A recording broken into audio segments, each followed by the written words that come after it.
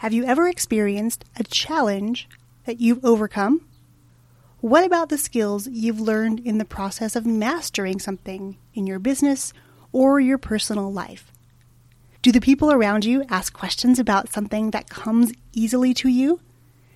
If so, you'll definitely want to stick around as we dive into this final part of our Recession-Proofing Your Business mini-series. Today, we're talking about teaching what you know to others and how it can quickly become a profit center in your business.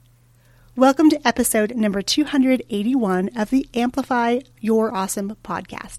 I'm your host, Yang Pratt, also known as Dr. Content, and I help you cure what ails your content. As a business owner, you're already creating a ton of content for your business in the form of social media posts, your website, brochures, and that's probably just the tip of what you're creating. Here at Amplify Your Awesome, we help you turn all of your awesome content into even more goodness so that you can reach more people and make the impact you desire. Over the past 5 episodes, we've been building up to today's lesson. We've been exploring ways to use what you already have to build a stronger business. While this series was created to inspire and give you tons of ways to diversify your business during the pandemic, since so many of you had to do business differently, the ideas we've talked about are absolutely evergreen.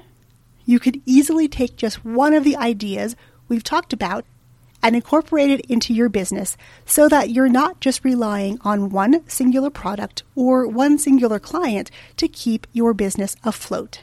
So far, we've covered print on demand, Facebook ads, podcasts, audiobooks, and email. While each episode is a standalone idea, you'll get the most benefit by listening to them all. And I'll be sure to link up all the episodes over on today's show notes at yangpratt.com/281. So what does teaching what you know really mean? Well, at its most basic, teaching what you know really means one of 2 things. The first is that you can turn a mess you've had in your life into your message, as my mentor Dean Graziosi would say. Let me give you an example. Back when I ran a brick-and-mortar performing arts school, parents would often come to me, in tears even, and share that their kids were having difficulties in the classroom. Sometimes the difficulties stemmed from doing poorly on standardized tests or getting quote-unquote bad grades. Other times, the difficulties came in the form of behavioral issues in the classroom or even at home, usually during homework time. What these parents noticed was that when their kids attended our classes, they were different. They were happier, they were more joyful, and they were more themselves, and they were comfortable in their own skin. And they wondered why this was happening, and if I could help them help their kids be more happy and successful while at school. They even asked for ideas on how to talk to teachers and administration about their kids. During this time, my girls were having difficulties of their own at school. They weren't struggling with their classes, but each had quote-unquote deficiencies pointed out by teachers in the realm of their social development.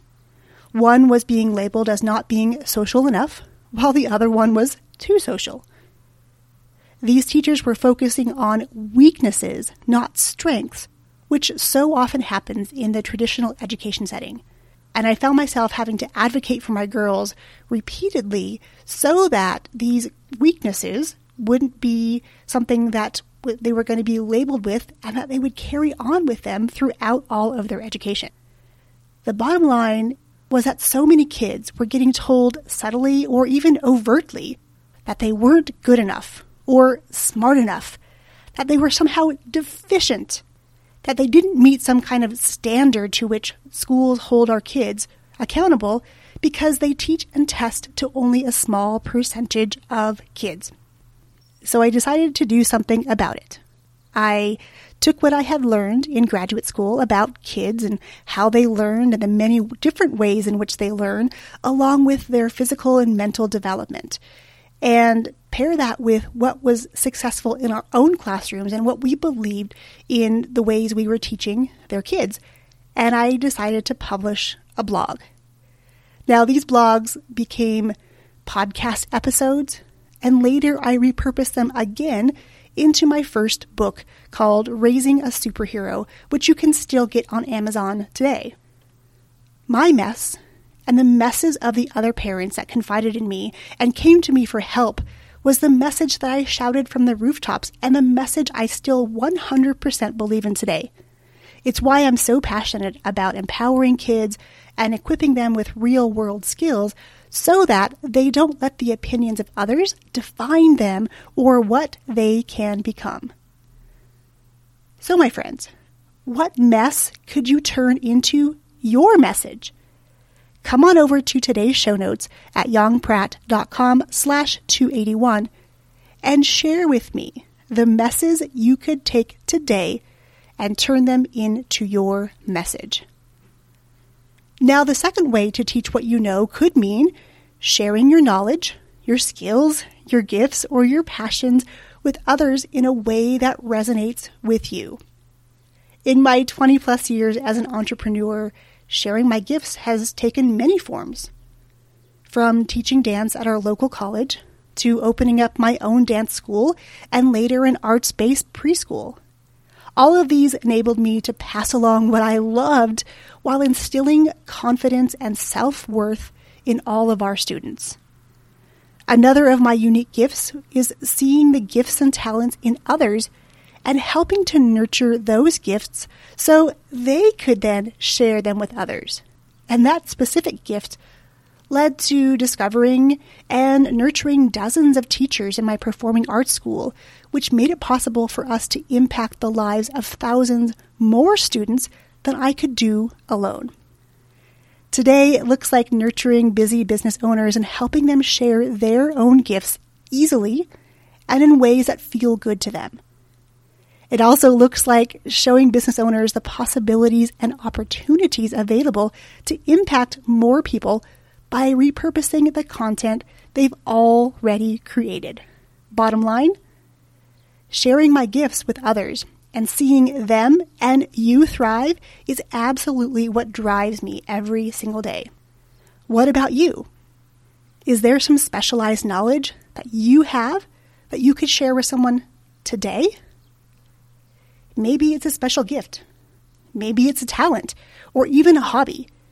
It could even be something that comes easily to you that people ask you about already.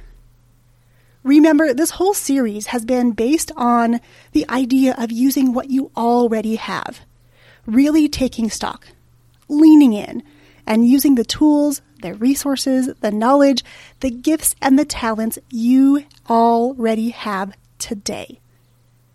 Each episode in this series has presented a way to use your gifts and apply them in ways maybe you haven't even thought about before so that you can recession-proof your business. This series hasn't been about adding more work to your already full plate. You have enough to do already. It's really been about taking a look inside to see what lights you up.